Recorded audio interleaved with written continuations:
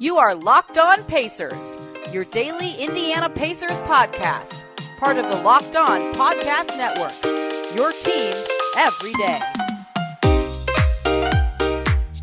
Welcome in to another edition of the Locked On Pacers podcast, where we, of course, talk about the Indiana Pacers. As always, my name's Tony East. I cover the team for Forbes and the Westside Community News, and today we are talking NBA Finals, sort of. Pacers are not in the finals, but I want to relate this to the Pacers. So while the Warriors and Celtics play, Game 1 is happening as I speak right now. It is 73-64 Golden State. I want to talk about what the Pacers can learn from these two teams, both how they were built and how they play. And look, in the NBA, it's never a copy-paste system. You can't just say, oh, that team's having success, so we can too, doing a certain thing or being built a certain way. But there are principles and strategies that can be gained from these teams that any team can at least attempt to emulate within their own system that I think are valuable for any teams. We'll talk about those for the Pacers today. We'll start off with how these two teams play, and then we'll go to how they were built. And then at the end, Robert Horry, many-time NBA champion, was on our Locked On Sports Today podcast talking about the finals. So we're going to throw his segment in there for 12 minutes. You get to hear from Robert Horry today. But let's talk about what the Pacers can learn from the way these two teams play. The Warriors and Celtics. And the standout thing, and I think this narrative that has dominated is absolutely worth discussing, is if you sort every team in the NBA by defensive rating in the regular season, the best defense in the league at a 106.2 defensive rating was the Boston Celtics. And the second best defense in the NBA this season at a 106.6 defensive rating was the Golden State Warriors. Oh, by the way, the third best defensive rating was the Suns. The fourth best was the Heat. The sixth best was the Grizzlies. And the seventh best was the Mavs. It sure seems like defense has become massively important. And it always has been. But right now, especially in the NBA, when there's not as dominant of a super team as there has been basically for the last basically since the Heat started. The last couple seasons, we've seen those teams kind of fade away a little bit. Defense has become more important. You can't try to outscore those teams. You can actually attempt to stop teams now. So the Bucks and Sixers were the only two of the final 8 teams in the league this year that weren't top 10 in defensive rating in the regular season. The Bucks were actually the worst, surprisingly, defensive team of that bunch at 111.1. The Pacers' defensive rating was over 115 this season.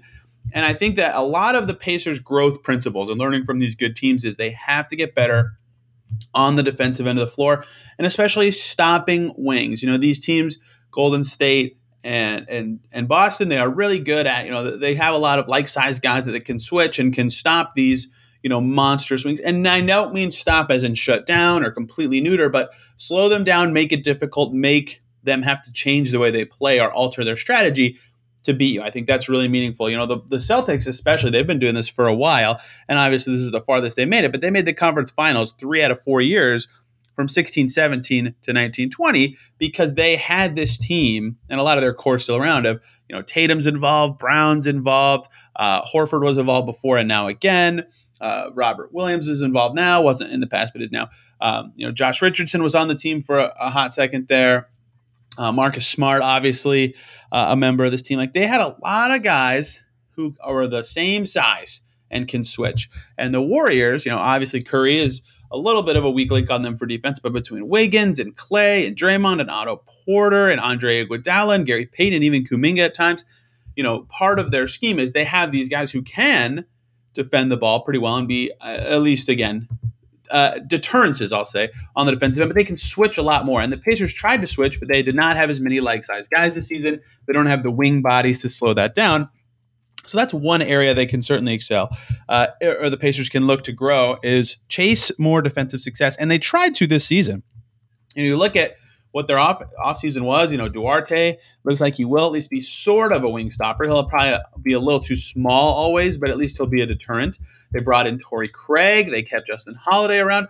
Like, it looked like for a little bit that the Pacers were going to try to, be better at this thing that has obviously killed them for years and years. But, Torrey Craig couldn't patch up their scheme. Justin Holiday took a step back. Duarte was still a rookie. Bada bing, bada boom. The season ends. They did not have enough answers on that end of the floor. Right, Brogdon was defending guards too much to ever really have an impact there. Brissett's not quite there. The Pacers need more dudes who can defend in that way.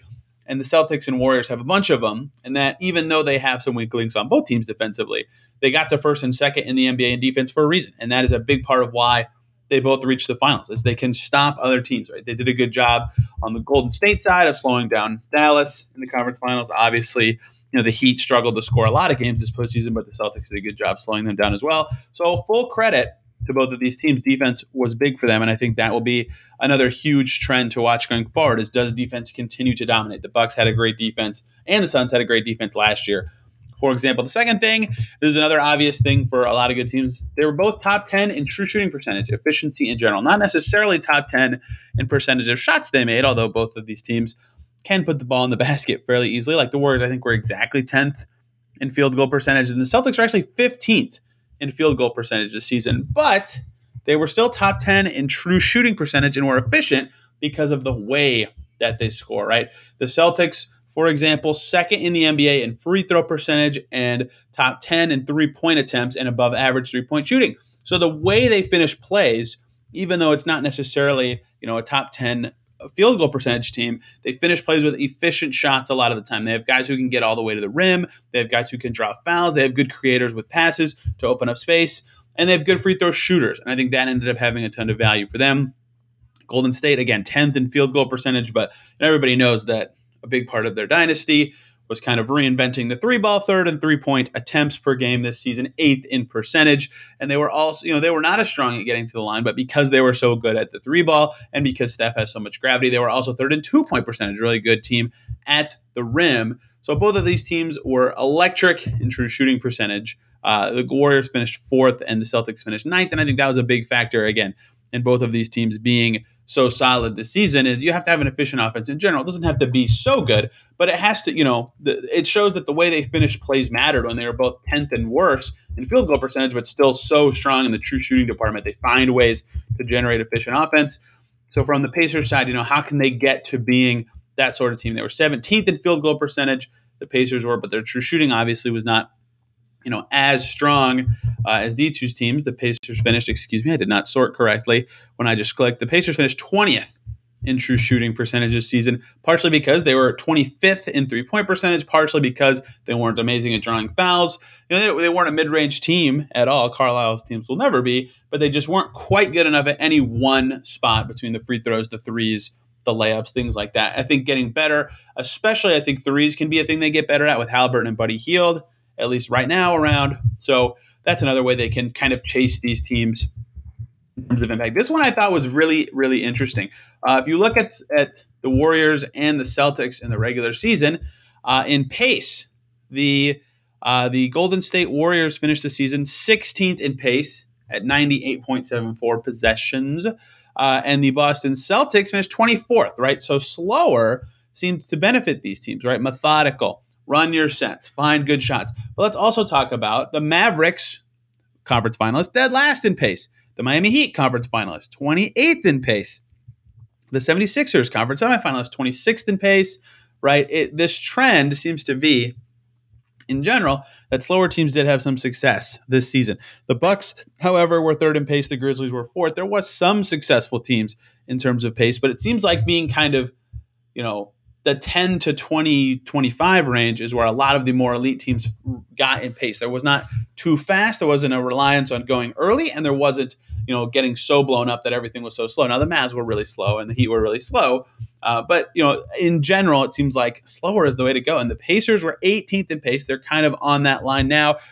They do have an electric transition threat in Haliburton, but I do think Haliburton and his ability to read the game does a good job of taking their time getting to the right shots. I think that's something that they are actually in line with current NBA trends in terms of the speed of play that they are pursuing right now. The last thing I want to talk about here, heliocentrism is a new buzzword about how teams are built or how teams work in the NBA. Really built around a star. Their play style is all around one star, especially on the offensive side.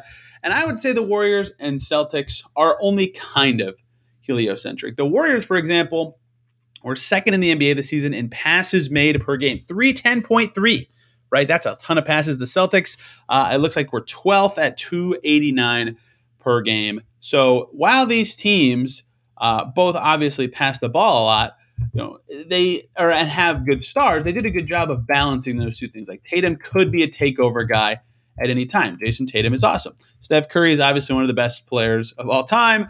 But they still did a good job of balancing those two things, not just hammering the things through Tatum. And the Celtics had it a little easier because they have, Brown who can handle it too. Although, his handle's loose, he can still kind of play make. Marcus Smart's a decent playmaker. They had Schroeder before the trade deadline this season, but they had other guys who could attack. But they do a good job of not just over relying on their one guy in a way that Dallas, for example, kind of over relies on Luka. I think if they had one more guy, that would help them a lot because the Warriors are brilliant at.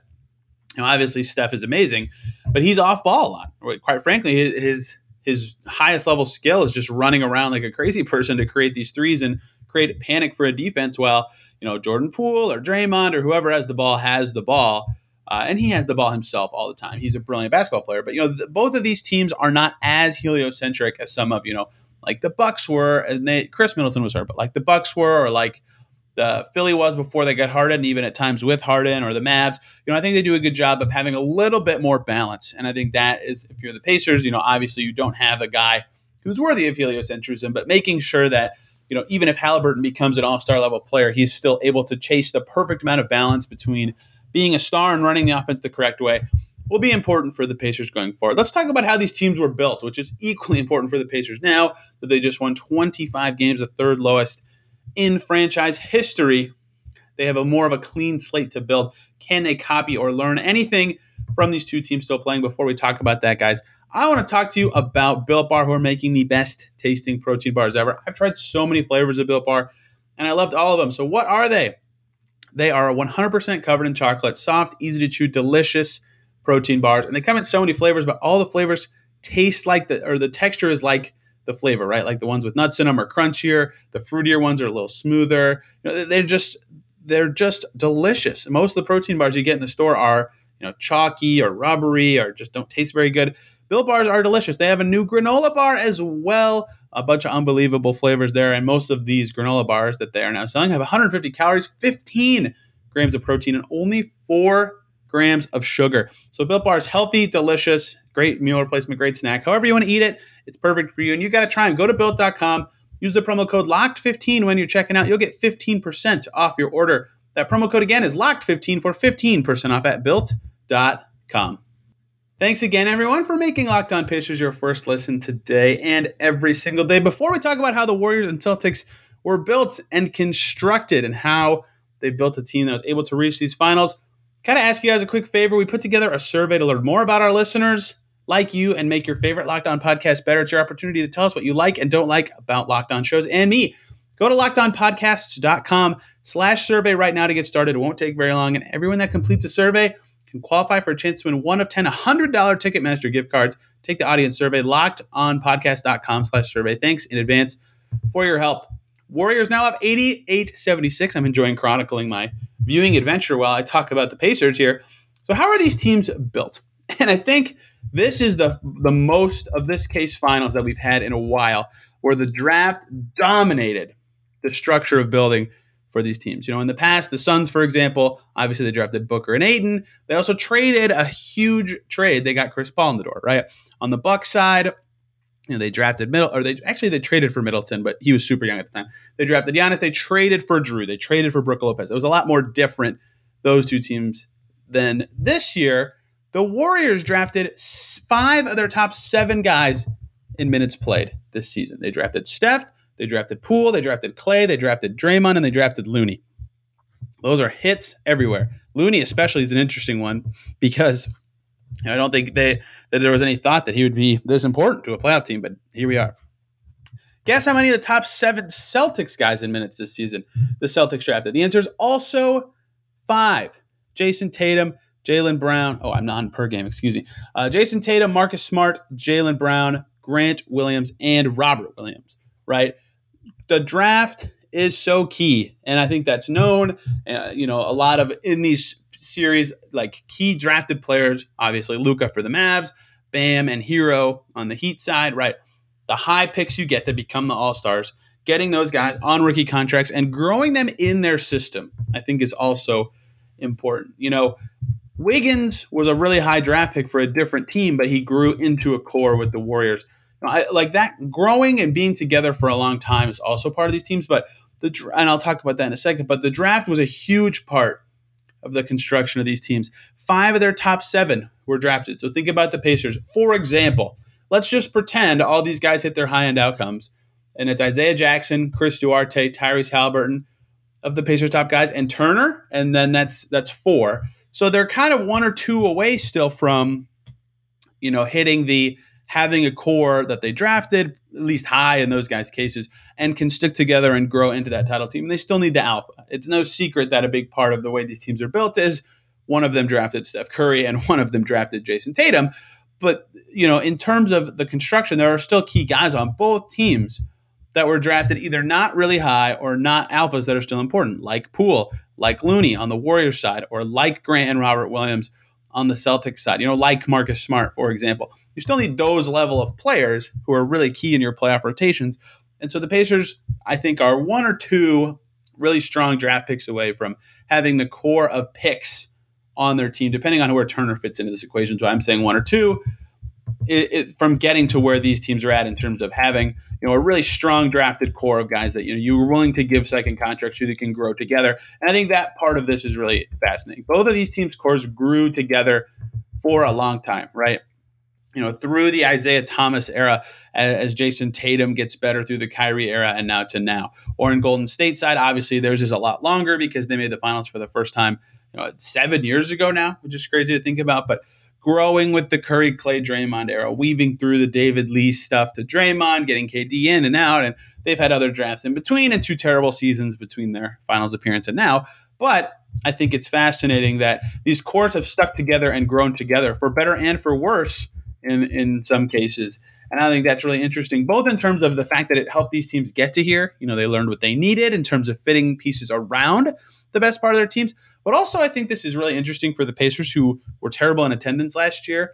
Like the Celtics and Warriors are really popular in their cities. Obviously, they're good. That's a big factor. But also because they have these players who have been around the team for a long time, that have attachment to the city, that have attachment to each other. It just becomes a likable team. And I think that is a really fascinating part of attendance is, obviously if you stink, you don't want to just keep beating your head into the same wall over and over again.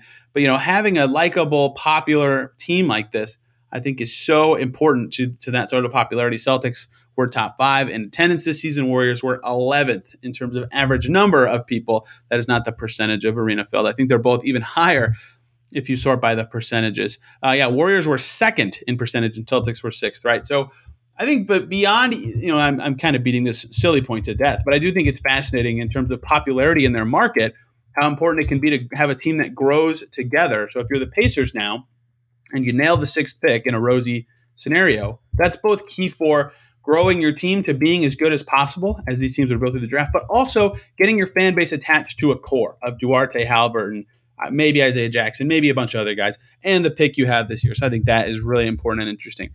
And imagine here kind of like that with the cores growing together too, right? Like Luka and these players outside of the Porzingis trade they made have all been together for a few years. The Heat, Jimmy Butler's only been there 3 years now, but they've kind of grown together as a core, which I think is really, really fascinating. In this instance, something the Pacers need to copy. I think I've said this on every What Can the Pacers Learn from Finals team shows for years and years and years now. Wings. Wings, wings, wings. Jason Tatum's a wing. Marcus Smart's a wing-sized player. Jaylen Brown is a wing. Grant Williams is a wing-sized player. Derek White, they acquired a wing hybrid, whatever. The Celtics don't have a lot of wings, but they have a lot of guys who can play wing and are wing-sized on their roster. The Warriors have Andrew Wiggins and Klay Thompson and Otto Porter and Andre Iguodala and Gary Payton II and even Kuminga in the regular season. Wings, I talked about this in the first segment too with defense. Wings are a big part of team construction in the modern NBA, and the Pacers need more of them. They have needed more of them for a long time, but they become even more valuable in the playoffs when you can be a versatile wing who can play multiple positions. That allows you to get more lineups in the game, that allows you to change the way you play, that allows you to change the skills you have on the floor. It's just very, very important. The last thing here, this relates to what I talked about earlier with the defense. Each team really only has one, between each team, not in total, but between each team, I think there's only one truly terrible defender in the rotation for each team this series, and that's Jordan Poole. Jordan Poole is a good player. He can really light up the scoring, although he's not playing particularly well in the ongoing basketball game. But of the guys playing, right, Steph's like an average defender. I'm a little higher on his defense than most. Looney's a good, strong defender. Wiggins has been a great defender in the playoffs. Draymond Green is one of the best defenders ever. Clay's a good defender. Otto Porter's a fine defender. Iguodala's a good defender, right, for Golden State. On the Celtics side, Robert Williams, Tatum, Jaylen Brown, Smart, Horford, all good defenders. Derek White, Grant Williams, good defenders. Daniel Tice is fine for a mobile big. Peyton Pritchard also is fine. Jordan Poole is the only bad negative defender in this series. So even beyond just having guys at the right positions and having good schemes and stuff, it's so hard to be an elite team if you have multiple bad defenders. The Pacers had sometimes entire lineups of bad defenders this past season. So if they're going to copy these teams' construction, adding more defense and defensive players is key. Last thing on today, talking finals, we're going to drift away from the Pacers a little bit because Robert Horry stopped by the Locked On Studios, right? The Locked On Sports Today podcast, a newer podcast from the Locked On Podcast Network. Robert Horry was there to talk finals. So let's just do that. Let's just have Robert Horry talk about this finals, because why not learn more about the finals and who's winning the championship from a guy who has won more championships than any player. Thank you, as always, for making Locked On Pacers your first listen today and every single day. For your second listen, Locked On NBA Big Board. Learn more about all the draft prospects that the Pacers may pursue in this draft from our draft experts here at the Locked On Podcast Network. So yes, Peter Bukowski, our host of Locked On Sports Today, had Robert Horry, many-time NBA champion, on to discuss the NBA Finals. It's an awesome segment. I think you guys will love hearing what Robert Horry has to say about this series. So to close out today, let's hear some Warriors Celtics talk from none other than NBA legend Robert Horry. The Golden State Warriors are minus 150, the favorites in the NBA Finals against the Boston Celtics. Joining me now, Robert Horry, 7-time NBA champion, is here courtesy of BetOnline. Check out BetOnline for all the up-to-date lines on the NBA Finals, Finals MVP, Finals props, and each and every game line. This is great to have you here. Why do you think, because the line has moved a little bit in the Celtics' favor, why do you think there are people that like the Celtics matchup against the Warriors? Because the smart people know defense wins championships. And if you look at the Celtics team, they got two players on that team that made the all-defensive team. Smart, of course, defensive player of the year, but Robert Williams is one of those guys that is an eraser. He can block shots. He can, he can erase a lot of mistakes that you make on the perimeter. And you think about, you got Brown, Tatum, and Smart, who can get up on people defensively and funnel them to that guy. Next thing you know, it's getting blocked. And if you look at the way, Hartford has been playing, he's turned back the hands of time. He's blocking shots again. So overall, I think that the Celtics is a better defensive team than the Warriors, because even though you have Draymond Green, Klay Thompson is not the Klay Thompson of old who can do the things he used to be able to do. And so I just think that's a big key for them, for the Celtics, that is. How do you see Defensive Player of the Year Marcus Smart matching up with Steph Curry? Is that going to be something where you see that Marcus is going to pick him up 94 feet? Like, how do you think Smart is going to approach that assignment if he does get that assignment, which we assume he's going to? But you know what? I don't think it's going to be a one-man job. If you look at the Celtics, they 1, 2, 3 are all athletic guys, and you go to the 2, Jaylen, and go to the Tatum, they get taller. It's like the bars on a cell phone.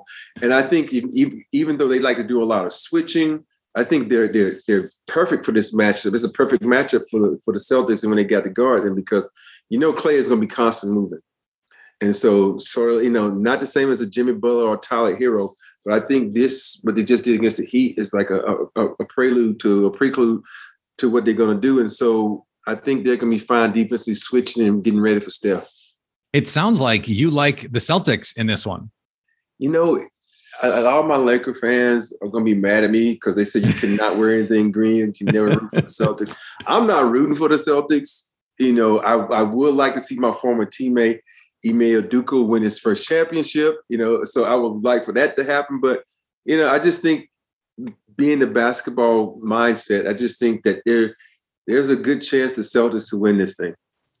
All right, so we have some odds here. Celtics in 6 is plus 375. Celtics in 7 is plus 650. If people are going to bet on it, what is your prediction? If you like Boston, 6, 7? Hey, you know what? If you try to make some money, right?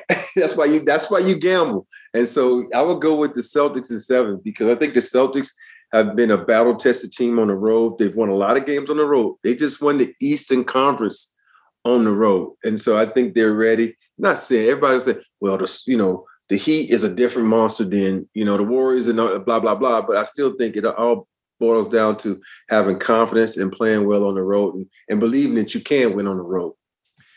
There's also been this discussion now, especially among Celtics fans, about what this Celtics team has had to face, particularly who Jason Tatum has had to face. Kevin Durant in the first round, Giannis Antetokounmpo in the second round, Jimmy Butler on a heater, no pun intended, for Miami, and now Steph Curry. You're talking about at least 3 pantheon guys who are all-time great players. Who do you think has the most on the line legacy-wise in this series? For whom would that one title, you won 7, who would that one title mean the most for?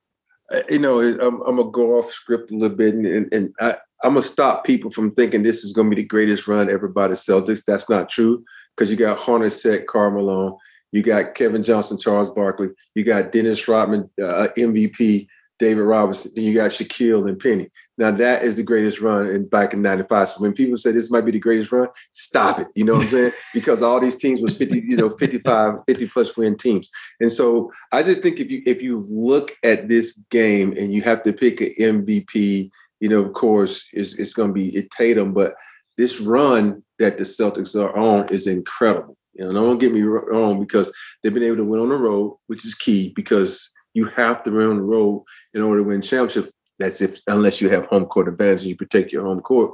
But I just think overall, when you look at the makeup of these two teams, they're similar. Golden State Warriors, they were the Celtics 6-7 years ago when they first entered the playoffs. And nobody thought they could win a championship. Next thing you know, they win a championship. Then the following season, they win all these games and don't win a championship. And then they get KD, then they win 2 more. But I think if you look at the Celtics, there are so many similarities with these teams that people are always going to say, oh, let's go with the veteran leadership. Let's go with the fan favorite and Steph. Let's think about it, because everybody wants Steph to win, because we know he got robbed one time with the MVP in the finals, and then he took a step back and let KD come in to his team, which is Steph's team, and take 2 MVPs. And so I do think Steph has a lot to prove. And his legacy is on the line when it comes to this, because, all the chatter now is about him not having a MVP in the finals, which we all know he was robbed and won. So let's be real about that. Mm-hmm. I'm looking at these MVP odds as you're talking about the MVP, and we expect Curry and Tatum right at the top in terms of the odds. You're not getting really good value there. I'm looking at Jaylen Brown 10-1. Yeah. I'm looking at Draymond 22-1. Like, if he really turned it up defensively, people forget in that game 7 against the Cavs, he had a triple-double in that game. He was the best Warrior on the floor in that game. I'm looking at Marcus Smart at 40-1. It seems like you can get some good value. And we've seen, including in this Warriors run, that it's not always the stars who win these finals MVPs. It's true. For me, if I wanted to take the odds, I'm going to eliminate the top 3 automatically. And I don't think Clay is, Clay is a game 5, game 6 type of player. But me, I would go with Andrew Wiggins. If I had to pick someone with the odds, I would go with Andrew Wiggins, who is 20-1.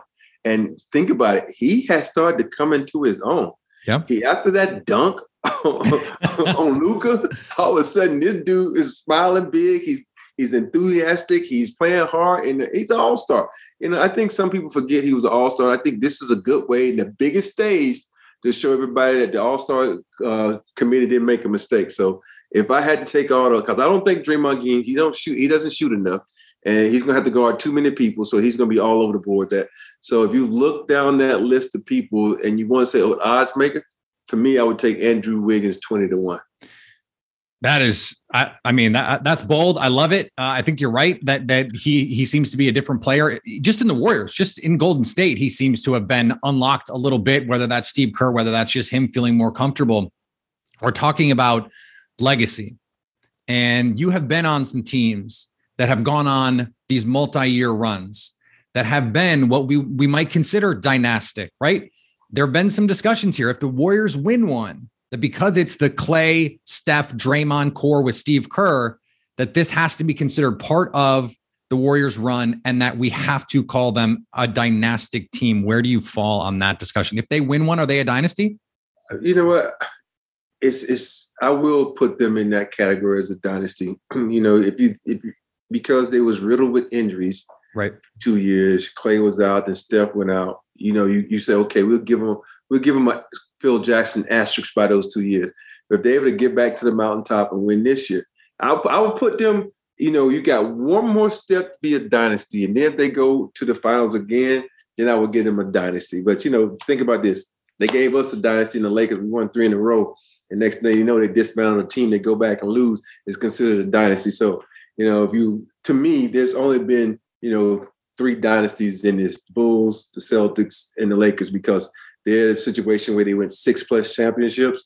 That's what you look at. But in this day, in this era, you can give them a dynasty. I think I would consider the Spurs, the Tim Duncan, Greg Popovich Spurs in that mix, but they never won back-to-back titles. And so it depends on how you want to qualify it. Sustained success, not always enough.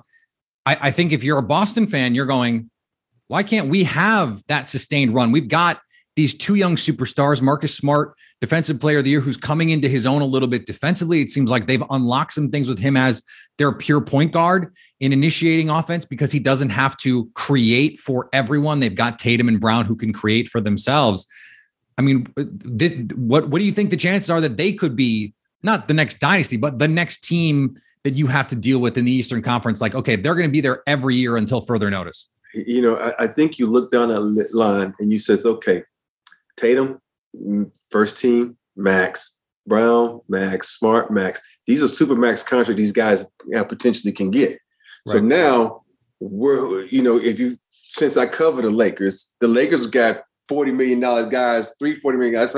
They can't get nobody else on the team unless they do some hell of a drafting, and they get those guys that's going to be there. But it boils down to payday, man. If you're going to stick around and get paid, or you're going to have that one falter and say, we didn't win a championship, we need to make a move because, they exploited us in this area. We need to get someone in, and they trade one of those guys. People do dumb things like that. Well, GMs, I should say. So I think they have the potential to make a long run. They're just going to have to stick together and do what a Tim Duncan would do and say, I'm going to take less money so you can sign a Tony Parker, you sign a Manu Ginobili. But are these guys now, selfless enough where they say, hey, you know what? I don't want to make $40 million. I'll make $30 million. I don't think so. I think every guy now is trying to get their bag so they can say, you know what? At one point in my career, I was making 50, 40 million, whatever it may be. So that's going to be the key though. It boils down to money if they can keep that team together. All right, not a finals question, but I can't talk to Big Shot Bob and not ask you this question. Which of your big shots is your favorite? I grew up a Lakers fan, a huge Magic Johnson fan. And one of my biggest thrills before I even made to the NBA, I got to play one-on-one with Magic when I was being scouted by the Lakers coming out of college, coming out of University of Alabama. So the shot I made against the Sacramento Kings in 2001 to win that game is probably my favorite. And don't get me wrong, I love what I did in Houston. I love what I did in San Antonio. But everything I did in San Antonio was on the road, Game 5 on the road. But this was at home in Staples Center. And the ego comes into play where you want to hear that crowd chant your name, man. And you run off the court and the crowd's still chanting your name. You in the locker room, you can still hear them chanting your name. So I think that shot, it takes over all the other shots just for the ego. All as athletes got some type of ego. And I think for me, that just takes over because I had the Laker fans chanting my name. They wasn't chanting Shaq. They wasn't chanting Kobe. They were chanting Ori. So that's a big plus for me.